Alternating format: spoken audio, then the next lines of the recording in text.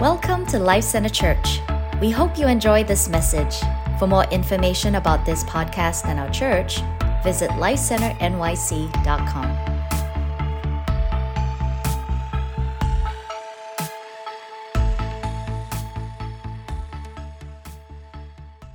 I'm just going to pray for us before we jump in this morning. So, Father, I thank you for what you're doing in this place. And we just thank you, Holy Spirit, that you're here in our midst. And I speak right now, Lord, that you would come and awaken our souls to receive.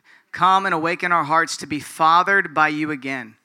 I pray, Father, that on Father's Day, the true Father, the Father of fathers, our Heavenly Father, Lord, we welcome you to come and father us again today.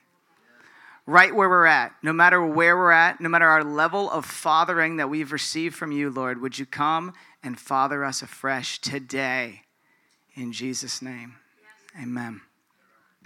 I'm hungry to be fathered this morning.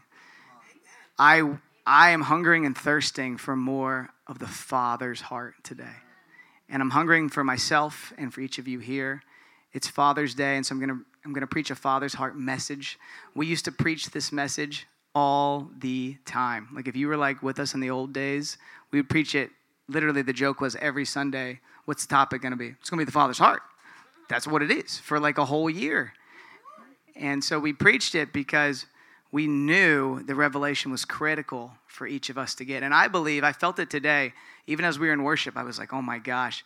The power of the worship is the fact that there's sons and daughters worshiping in the space. Like it's not this distant, disconnected entertainment sort of experience. It's an intimate family gathering. And so the enemy is terrified of sons and daughters, petrified. If we just produce a bunch of like apostles, prophets, evangelists, teachers that aren't sons and daughters, we will not gain the ground that God's called us to gain in this city. We have to produce sons and daughters. And so that's what I want to preach on today. And I know, no matter how many times you've heard this message, no matter if you've been here forever and you heard it 1,000,000 times, the Father heart, there's more of it for you today. There's more of it for you. I want you to say that with me. There's more for me today. There's so much more. I'm getting more right now. So just to jump in, I want to give a shout out to my father. My dad he still is, he's alive. And some of you, I just want to recognize, some of your fathers are not alive today, and it's probably a day of sadness for you. Or maybe you're estranged from your father for some other reason. And so I want to acknowledge that in the room and say, God wants to meet you in that place too. Because he does raise up earthly fathers that help us to understand our Heavenly Father. There's a real connection between how you engage with your earthly father and how you view your Heavenly Father.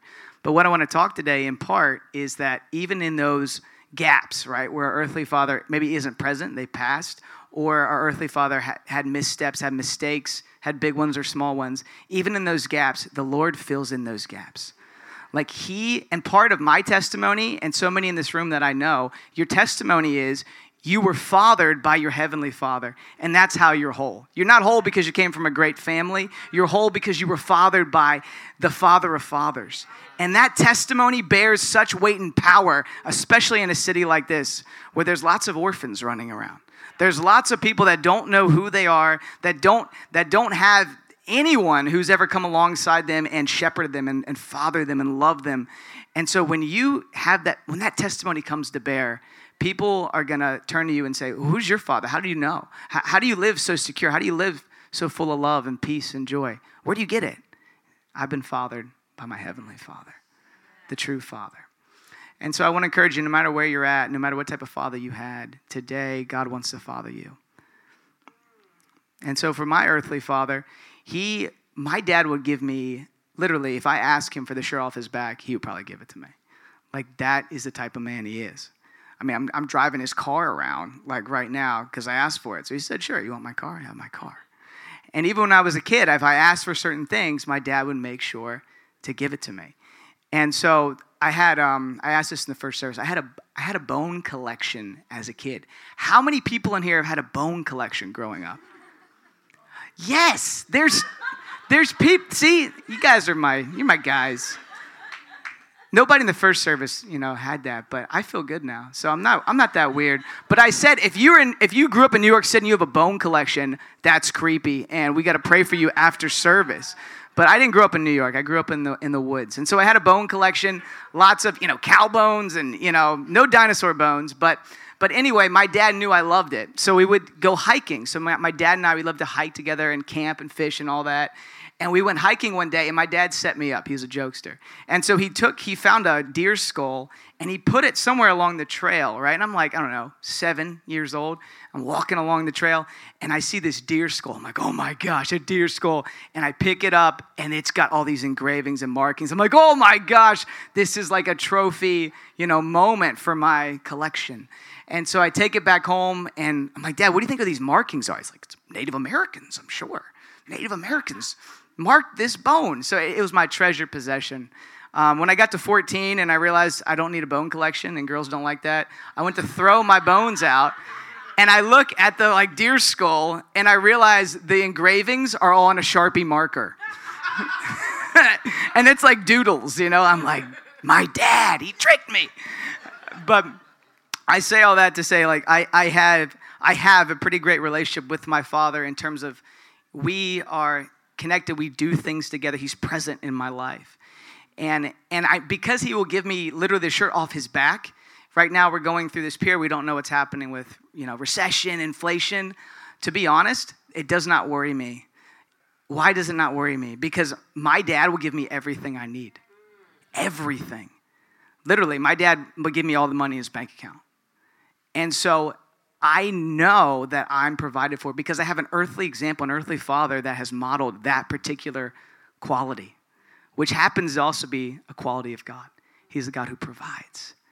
And so I would encourage you today, no matter who your father is or what they did or didn't do, find the gold, find the things that they did right, and use that, connect that to your heavenly Father to get revelation about who he is. God's the provider. I know it because my earthly father displays it.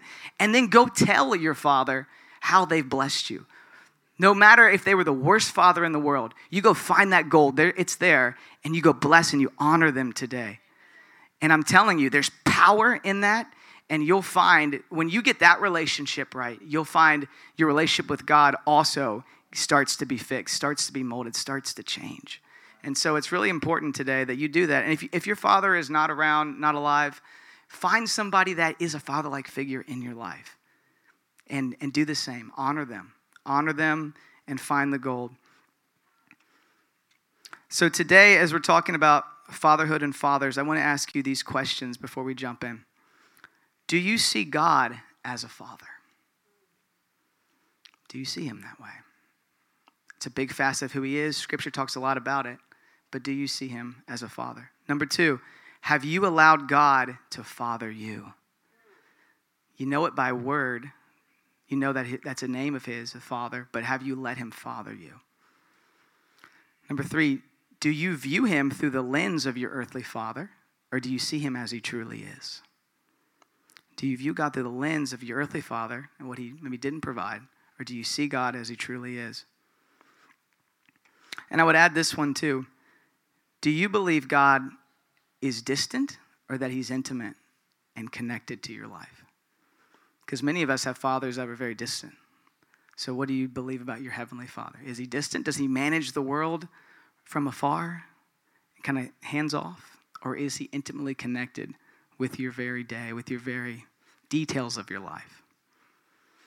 I want to read this quote. It's by J.I. Packer. It's his book, Knowing God. Here's what it says. If you want to judge how well a person understands Christianity, find out how much he makes of the thought of being God's child and having God as his father. If this is not the thought that prompts and controls his worship and prayers and his whole outlook on life, it means he does not understand Christianity very well at all. It's the bedrock of our faith. Part of it is knowing God as a father.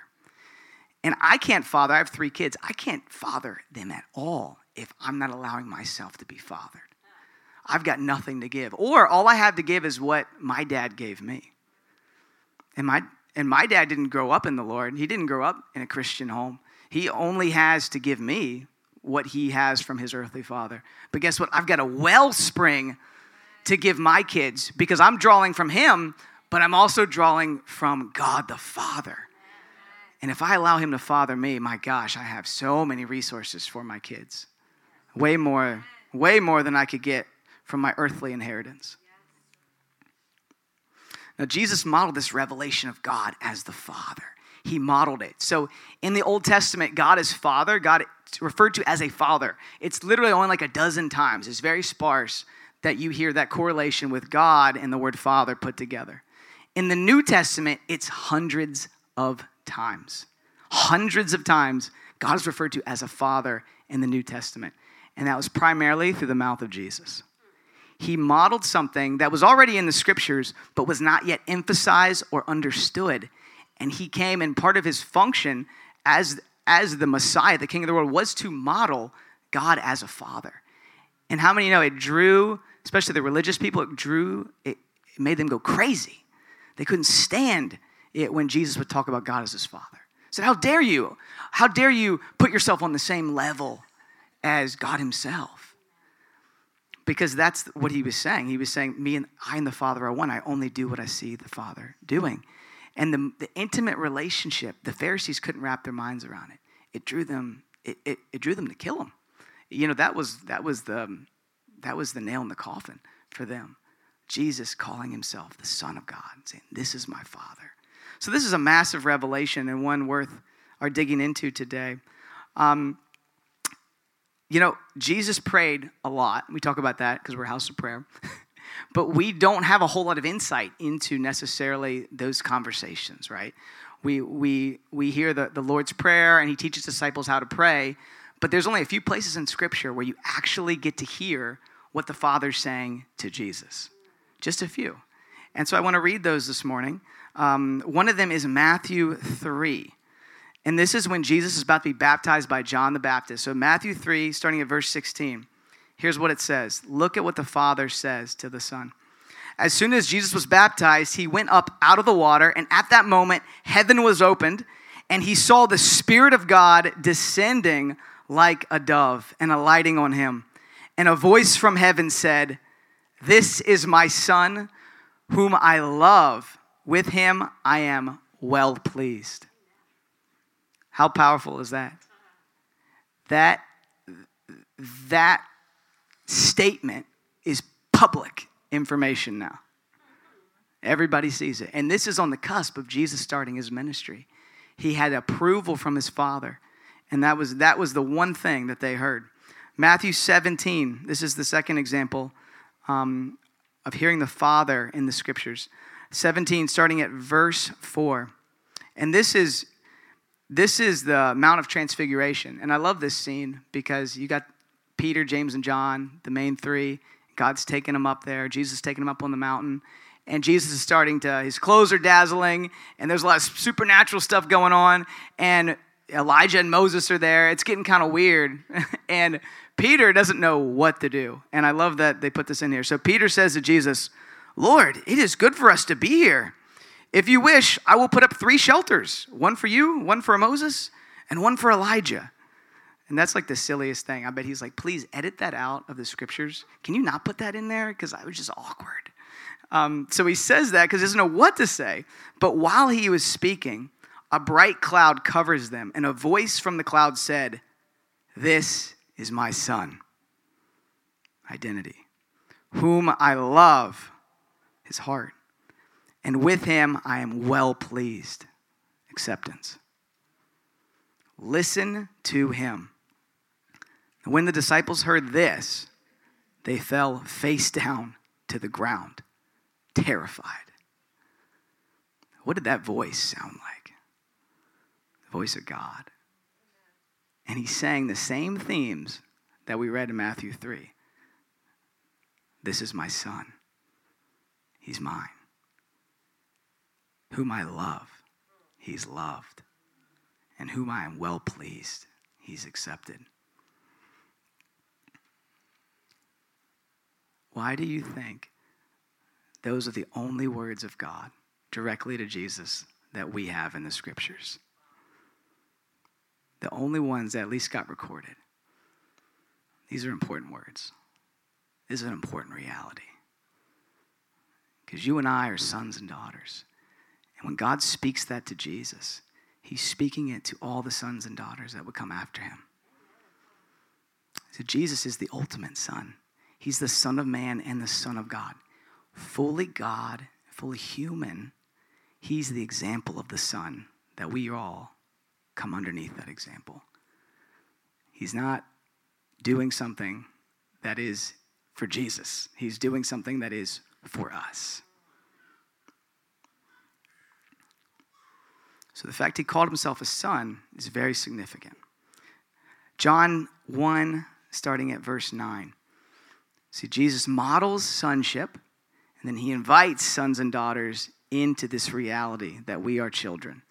So I'll read this. John 1, starting at verse 9. And this is the beginning of the book of John, talking about Jesus as the true light. The true light that gives light to everyone was coming into the world. He was in the world, and though the world was made through him, the world did not recognize him. He came to that which was his own, but his own did not receive him. Yet to all who did receive him, to those who believed in his name, he gave the right to become children of God. Children born not of natural descent, nor of human decision or a husband's will, but born of God. He didn't give them the right to be saved, though they did receive salvation. Jesus gave them the right to be, you and I, the right to become children of God. It's being children that we get blessed by when we come into the kingdom. See, some of us, we just came into the kingdom and we thought it was about being saved.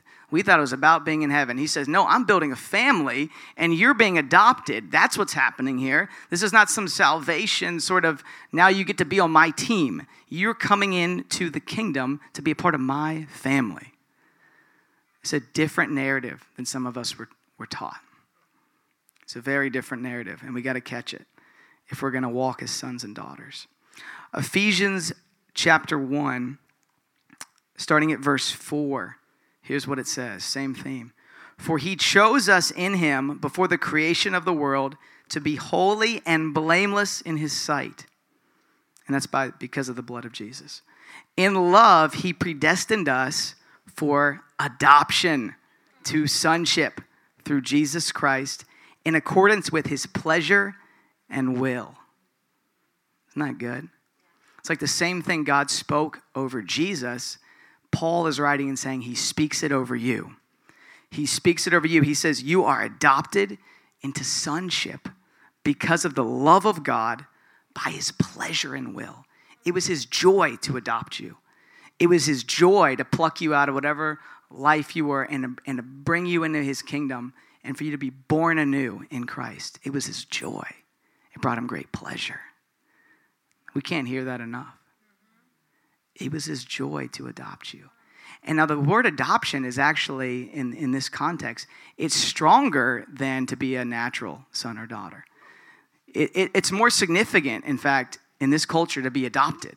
Now, we don't necessarily think about that in our culture, but it's kind of powerful if you do think about it a bit. You know, a natural son or daughter, that you're a family, part of the family because that's where you were born in. An adopted son or daughter, you were chosen. You were grabbed. God said, I want you. And it's permanent. The papers are signed, sealed, delivered. You are his, he is yours. It's a powerful reality. I want to read Luke 15. So you can turn your Bibles to Luke 15. I'm going to read this whole section here. And this is the parable of the prodigal son, which I will rename the parable of the generous, loving father. Because it's a parable about a father more than it is about a son. There's actually multiple sons involved, but it's the love of the father that is the focal point. And this is Jesus telling, and here, just a little context. So this whole chapter in Luke, chapter 15, right before this, the parables that are being told are the ones of the lost sheep, where Jesus leaves the 99 to go after the one, and the lost coin, where the woman is searching. So it's all about God's heart to reach the lost. And so now he's taking these same analogies and he's packaging it in a parable about a father, because it's a father's pursuit of a son, which is the centerpiece of the gospel itself. And so he's giving them context, because the Pharisees don't get it. They don't get the father heart of God, that God's actually in love with all these people who they deem sinners and prostitutes and tax collectors, that he's actually in love with them so much that he's going to pursue them with everything he has, and he's not going to stop, and he's not going to be disrupted by their issues, by their problems. They're not going to off-put him. And so that's the context of this parable. Starting at verse 11, Jesus continues. There was a man who had 2 sons. The younger one said to his father, "Father, give me a share of the inheritance." So he divided his property between them. And not long after that, the younger son got together all that he had, and he set out for a distant country. And there he squandered his wealth in wild living.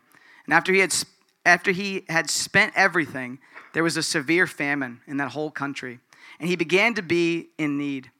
And he went and he hired himself out to a citizen of that country, who sent him to his fields to feed pigs. He longed to fill his stomach with the pods that the pigs were eating, but no one gave him anything. When he came to his senses, he said, "How many of my father's hired servants have food to spare? Here I am, starving to death. I will set out and go back to my father and say to him, 'Father, I have sinned against heaven and against you. I am no longer worthy to be called your son. Make me like one of your hired servants.' So he got up and went to his father." So this son basically, because in that culture you wait to, and like in ours mostly, you wait till your father dies in order to receive your inheritance. He basically told him, "I wish you were dead. I wish you were dead, and I want to live like you were dead. So give me my part of the estate. Give it to me now." And so it was so distasteful what he did to his father. And so just keeping that in context, Jesus, of course, knows this. He's living in the first century world. And not only that, he takes all that money, right, and he squanders it just on complete nonsense. And the brother tells us a bit later what that was, but he squanders it completely. So he's wasting everything that the Father has won for him. Everything the Father's done, he's squandering it, all right? So I'm just recapping so that we get the magnitude of this next section. But while he was still a long way off, and he's thinking, "Oh, I'm just going to go back and be a servant. I'm just going to go be a hired hand. At least I can eat." Like, he doesn't have, like, great, it's not like he was like, "Oh, I love my father so much. Can't wait to go home to him." He's just like, "Well, it's a better life than what I'm living." His heart's not even in that posture, right? But while he was a long way off, his father saw him. Filled with compassion for him, he ran to his son. He threw his arms around him and he kissed him. This is the Father's heart. He did not deserve any of it. But the Father's love and compassion drew him to run to his son. He didn't ask questions. He ran, he hugged him, and he kissed him. The son said to him, "Father, I have sinned against heaven and against you. I am no longer worthy to be called your son." But the father said to his servants, "Quick, bring the best robe, put it on him. Put a ring on his finger and sandals on his feet. Bring the fatted calf and kill it. Let's have a feast and celebrate. For this son of mine was dead and he is alive again. He was lost and he is found." So they began to celebrate. Don't you love that? Don't you think maybe the servants had a different opinion maybe about the situation too? But when the father says, "No, he's mine, and we're gonna totally redeem the situation. We're gonna put a robe on him. We're gonna put sandals on him. We are gonna act like he never left. And in fact, we're gonna celebrate him more than we ever did before." Everybody else gets underneath it. Like, all right, I guess this is okay. We're gonna celebrate him. I bet there was different opinions. But the father, his opinion is what matters. And they followed his opinion. And so should we. Verse 25. Meanwhile, the older son was in the field. And we came near to the house. He heard the music and the dancing. So he called one of the servants and he asked him, "What's going on?" "Your brother has come," he replied, "and your father has killed the fatted calf because he has him back safe and sound. The older brother became angry and refused to go in. So his father sent out and pleaded with him. But he answered his father, "Look, all these years I've been slaving for you and never disobeyed your orders. Yet you never gave me even a young goat so I could celebrate with my friends. But when this son of yours, who has squandered your property with prostitutes, comes home, you kill the fatted calf for him?" "My son," the father said, "you are always with me, and everything I have is yours. But we have to celebrate and be glad, because this brother of yours was dead, and he is alive. He was lost, and he is found." This is every one of our stories. I don't care if you fell hard in life. This is your story just as much as it is the prodigals, right? I say, God, bring home the prodigals. We're all prodigals. We all need to come home. Amen. And his grace and his mercy is so great, and his love is so tremendous that he welcomed us regardless of what we came with. And we came with some bad stuff. We came with some bad history, some bad past. And the eldest brother doesn't want to have anything to do with it because he didn't get the love of God. He didn't get the father heart of God. And I propose to you, we've raised a lot of elder brothers up in churches, and I used to be one. True confessions. I used to have that sort of elder brother mentality, and I got to watch. Sometimes you'll go back into that nonsense, but it's real because you see how loving and how incredible the love of God is, and it's offensive sometimes. It's offensive to see certain people who have done all the wrong things, and God will reach in and he'll redeem them in such a way. And can we celebrate that? Can we celebrate the fact that he pulls them out in such a beautiful way that we're like, but I had to do all this. I had to do inner healing and all this. And this guy just gets off the floor for 3 hours and he's filled and healed and he's got a ministry and he's operating in the workplace in a crazy way. We got to celebrate those things. Got to not let our hearts get too offended by the love of God, by his compassion, by his mercy.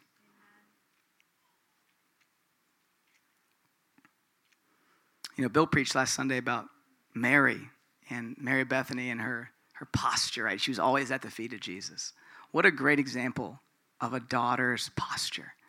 She wasn't in that Martha mentality of just trying to serve and do everything for the Lord. And there's a place for that, but Mary understood that she could sit at his feet.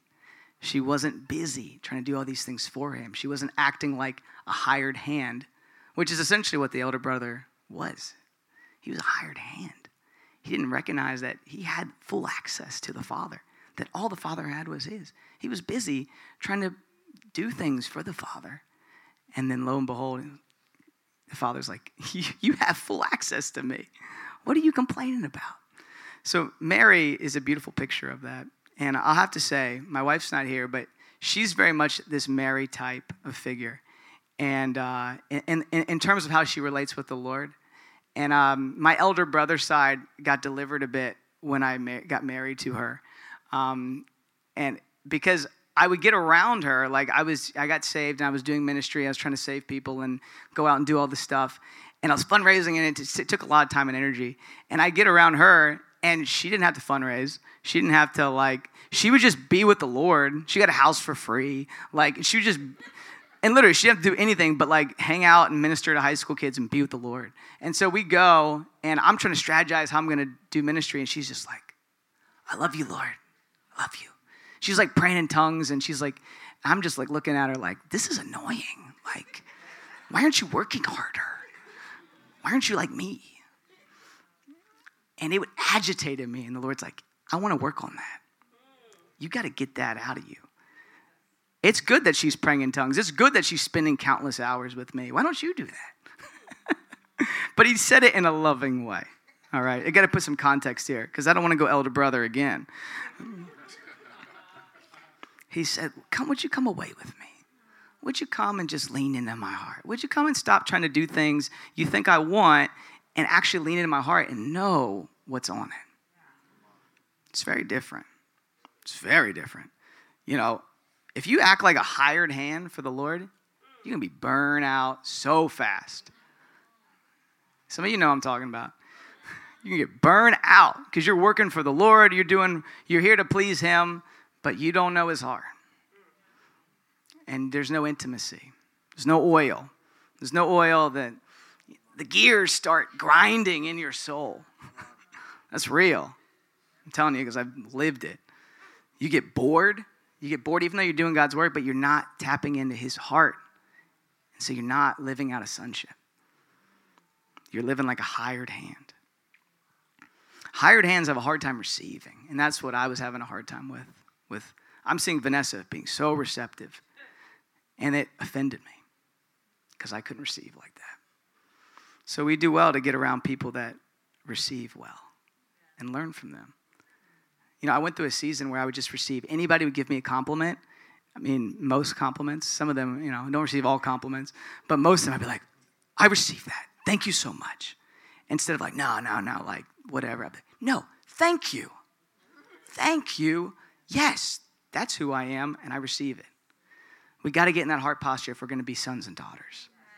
One of receiving, not of trying to work for things. Receiving what Jesus has done for us. Receiving what others say about us. Receiving our inheritance. Receiving is really, really important if you're going to be a son and a daughter.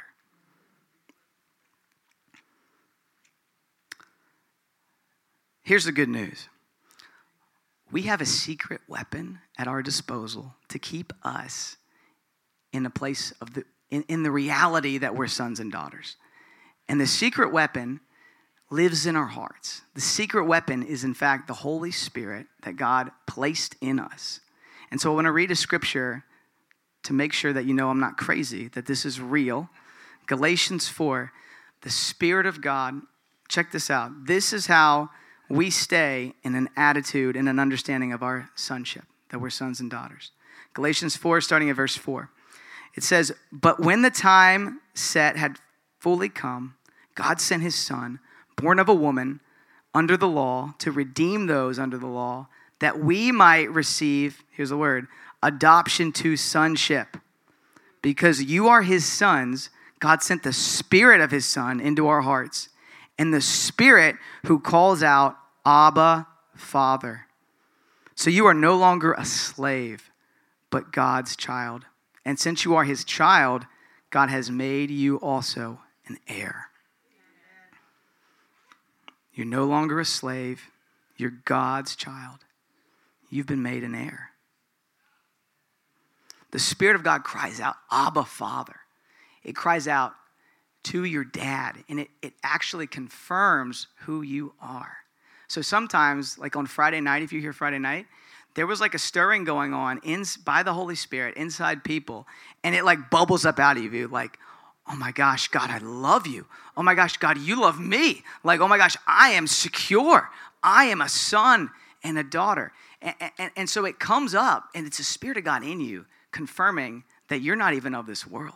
You were born of another world, and you have been redeemed fully, and you are safe and secure in that reality as a son, as a daughter. So sometimes, honestly, if we want to know who we are as sons and daughters, pray in tongues. Like, stir up the Spirit of God in you. Like, remind yourself through the Holy Spirit. Let the Holy Spirit remind you of who you are, because the Spirit cries, Abba, Father. How important is this reality? That's the first thing that we hear about the Spirit. It's crying, Abba, Father. You see this as well in Romans, and I'll get to that. So this new creation life springs up in our hearts, and it tells us that we're sons and daughters, because we have to know it. So I encourage you today, I said this earlier, but I think it's really important. No matter where you're at, like no matter if you thought about being a son and daughter for a long time, you need to re-sign up to that reality today, that you're a son and a daughter. Because the Spirit inside you is crying out, saying that, but are you cultivating that? Are you agreeing with that? Are you allowing yourself to be fathered? I want to go through, just as we're wrapping up here, 3 traits that I find in the scriptures of sons and daughters. What does it look like to be a son and a daughter in the house of the King? What's it look like to have God as your father? Number 1, sons and daughters know what their father is doing. They know they have inside information because they're in the family.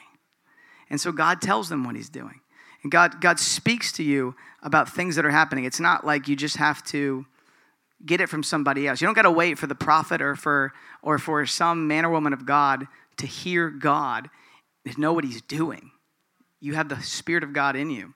And so if we look at John 5, Jesus heals a man in the pool of Bethsaida. And he heals this man who's been lame for 30-some years. And it drives the Pharisees crazy. It drives them nuts. Because I'll read it. I'll read it to you and you can hear it for yourself. John 5, starting at verse 16. So because Jesus was doing these things on the Sabbath, all right, that's the kicker. He did it on the Sabbath. The Jewish leaders began to persecute him. And in his defense, here's what Jesus says to them. I love that this is how he defended himself. His defense is, my Father is always at work to this very day, and I too am working. For this reason, they tried all the more to kill him, not only because he was breaking the Sabbath, but he was calling God his own Father, making himself equal with God. Jesus gave them this answer. Very truly, I tell you, the Son can do nothing by himself. He can only do what he sees the Father doing, because whatever the Father does, the Son does also. For the Father loves the Son and shows him all that he does. Yes, he will show him even greater works than these, so that you will be amazed. So Jesus, communing with his Father, saw that his Father was healing this man. So he touched this man, prayed for this man, healed this man. But guess what? Not everybody else got that memo because it's the Sabbath. So he challenged the traditions, the customs of that present context because he was so in tune with his Father and he had inside information that this is what God wanted to do. I think that's so important in the hour we live in, that we know what the Father's doing. Because if not, in this world that we're currently in right now, in this culture, we're gonna go with the Pied Piper. And the Pied Piper is playing a tune, and you see it in culture and media. They're playing a tune, and everybody comes under that tune. And it's very Pharisaical, to be honest. It's very much, this is how you do life. This is the custom tradition. It's religious even, some of the things that are put out on media that are secular. And they say, come, do what we do. You know, do the Pride Month thing. Put the rainbow up. Do all these things so that you're morally right, so that you're aligned with what's right and true and good. But what does God say? What's God's heart? And we got to be careful because there's other voices as well that don't have God's heart. And they rail against Pride Month, and they may have good arguments, but there's no love. There's no love in their heart. I know the Father heart of God, and that's not it. I also know God made people this way, and that's not it either. So God, how do I come aligned with your heart? How do I be a son and daughter in the midst of these competing realities, narratives? I got to hear the Lord. I got to get his heart. Sons and daughters know what their father is doing, number one. Number two, sons and daughters receive discipline. Ooh, discipline. I don't like that word. We got to rearrange that word. You know, I get disciplined a lot whenever I cut corners. Like if even like little things, like I'll be like, yeah, I don't want to follow that traffic thing. I'm going to just do a right turn no matter what they say. I always get busted.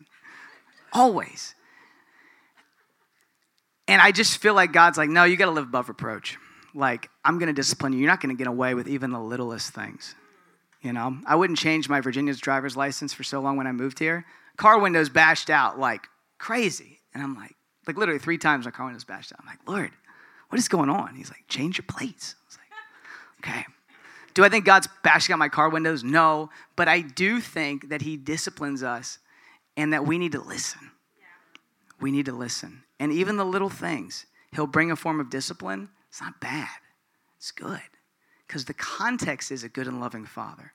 We're used to receiving discipline from people like your boss. It might be a punisher, right? Or even your father growing up. They're punishers. They don't have your heart. They don't have a heart for you in mind. But the Father God, his heart for you is always good. If he disciplines you, it's because he loves you. It's because you're adopted in his family. And he's not letting you just run off and do things that are destructive to you. It's to give you life. It's to give you life. That's why he disciplines his sons and daughters. And so with that posture, we should be like, Lord, discipline me. Do it. Do it now so I don't have to face consequences later. Do it now.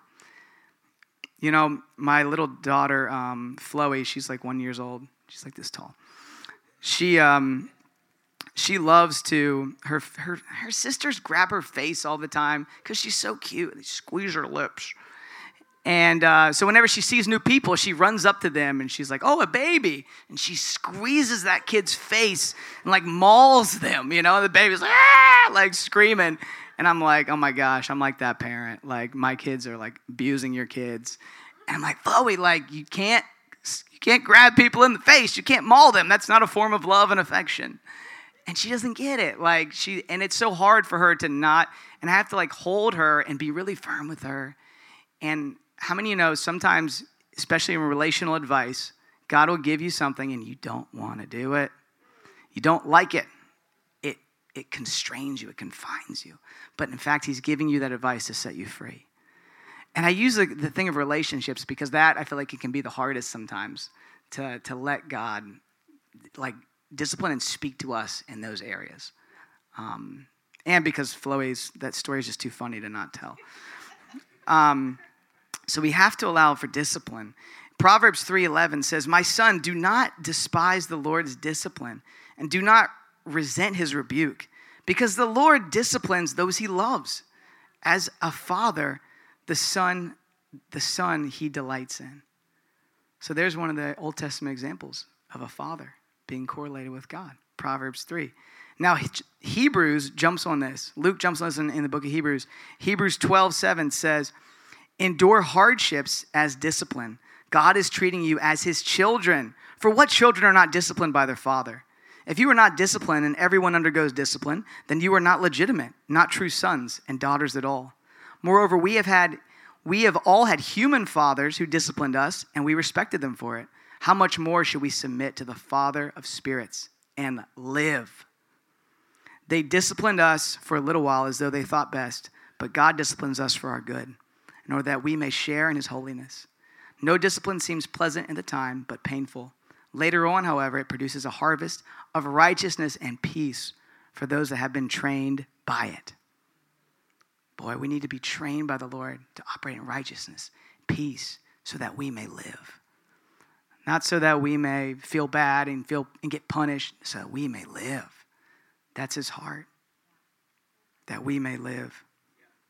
You know, this culture wants to tell you, it wants to tell us that we can, like, if you just follow your desires, then that's where life is. That's total nonsense. Don't follow just any desire that comes into your mind. Can you imagine if we promoted that? Like, people say that, but it's like, can you imagine the thoughts that enter in? I had some crazy thoughts enter in my mind just this week. Can you imagine? I said, you know what? I think that's who I am. I'm just going to lean into that desire because I think that will fulfill me. God says, no, when you know me, I'll show you who you are. And you'll be led by my spirit as a son and a daughter, not by your desires. And some of your desires are good, and I'll show you which ones are good, which ones to lean into. Some of them aren't so good, so don't lean into them. That's what fathering looks like. That's what fathering feels like. And in the midst of that, sometimes we want to squirm. We want to get out of it because we don't want to be confined. You know, Pastor Bill, he's a father figure in my life. Sometimes I will ask things of him, and it's a risk to ask him because what if he says no? But if I bring him in and he says no, and I don't like that, and I want to do this. And then later I'm like, oh my gosh, that was so much wisdom. Praise God, I let him in. How much more so with our Heavenly Father? Ask him. Sometimes we don't have because we don't ask, because we don't want to hear what he has to say. But we miss out on life. We miss out on freedom if we don't ask. Sal's word earlier, just ask. All right, so sons and daughters, my last one. I'm going to close. Sons and daughters know what their father is doing. Sons and daughters receive discipline. Sons and daughters live unafraid. Unafraid. That's why the enemy is terrified of sons and daughters, because you're fearless. because you're secure in him. So what do you got to lose? You're not afraid of anything. You know, Romans 8, I'm not going to read it, but I'll just paraphrase it real quick. You know, the Spirit of God talks about the Holy Spirit coming to you once again crying, Abba, Father. And it says that in that place, you will share in the sufferings of Jesus. The Spirit of God will drive you to things that make you suffer sometimes in the natural. But because you're a son and a daughter, you'll go. Because you're secure and you're safe. You'll do things that nobody else wants to do. You'll push back against things nobody else wants to push back against.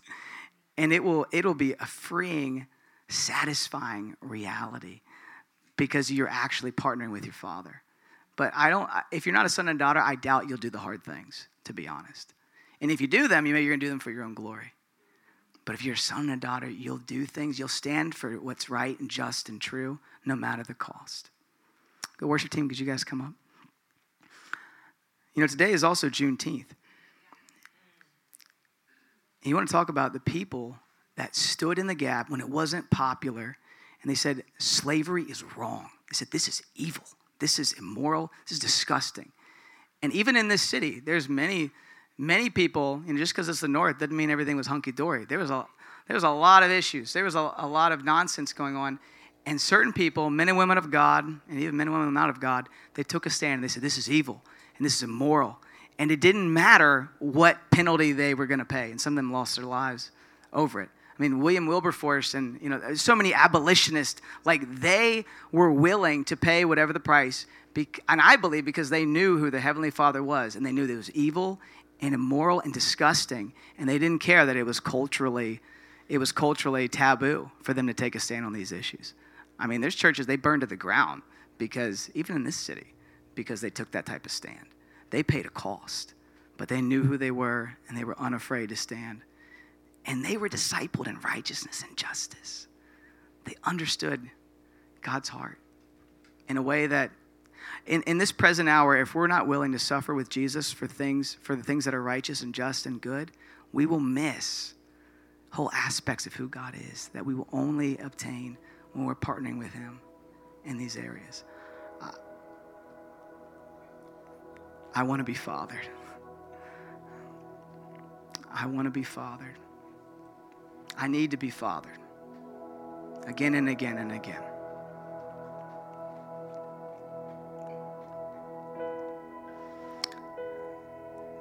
I was bragging on my dad earlier, but how many of you know there's things my dad didn't do right either? Just like your dad, just like my kids are going to deal with.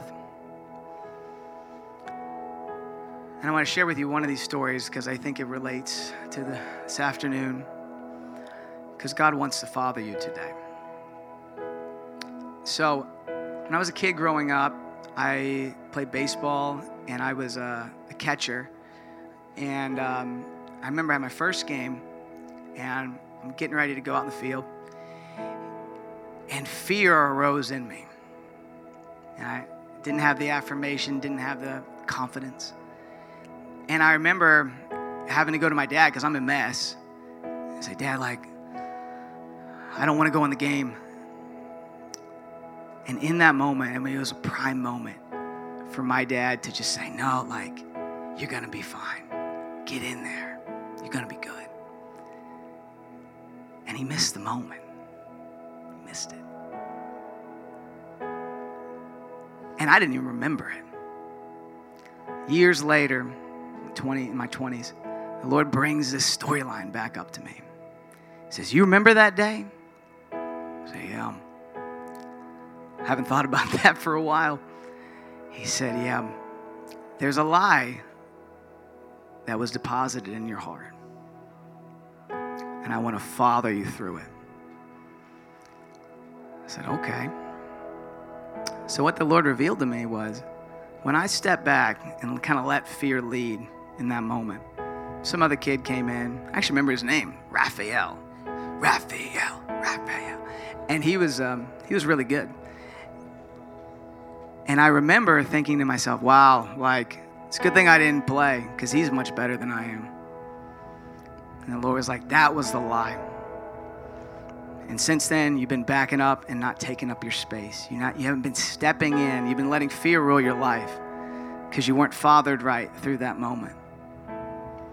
So I could take that sozo, I think it was a sozo. I could take that moment and get offended at my dad and be like, why didn't he do that? He messed me up. Now the spirit of fear is all over my life. I could do that. But the Lord fathered me through it. How many of you know some of us got information without revelation of the Father heart, and it messed us up? That's a good word, Colt.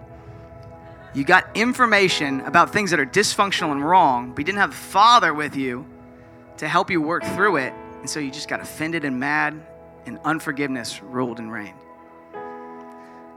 I don't want information unless I have a Father by me to help me through it. So fortunately I did. I went back to that baseball field, literally just me and the Lord. And I had a conversation with my dad on that field.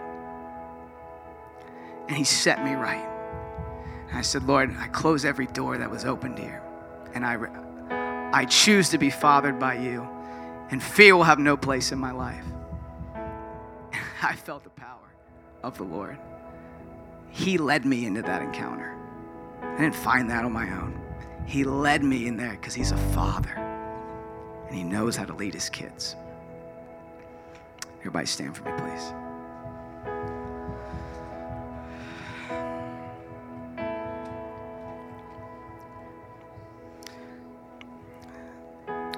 So, Father, we come before you today.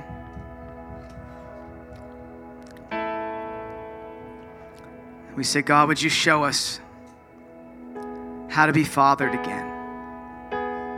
Would you re-father in us and pull out the roots and the lies that we believed, that were given to us, that were done to us? We want to be fathered by you even more.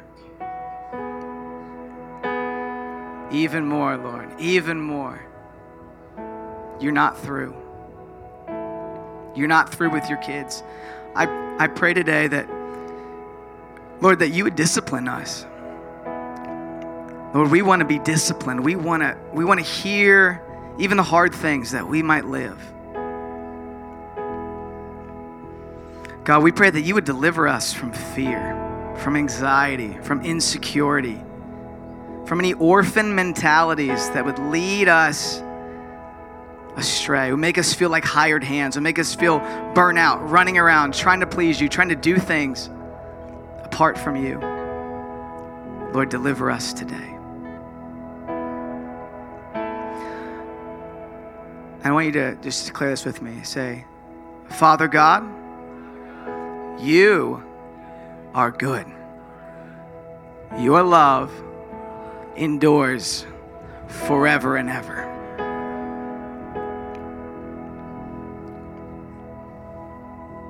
So we come against a lie. Right now, I speak to any of those spirits that are oppressing you, that are trying to say God's not good, that he's not for you, that he's against you. And I declare and decree you are a son and daughter. For those that have received Christ, who the Son sets free is free indeed, and you are in the family. And if you're here today and you don't know Jesus, and you're saying, I don't even know what you're talking about, you can be in the family. This family is for you. We want to pray for you. We invite you during a ministry time. We're going to do that in a little bit. We invite you to come up and receive prayer and tell the person praying for you, I want to be in the family of God. And we'd be happy to pray for you. But I want to go into a time of worship.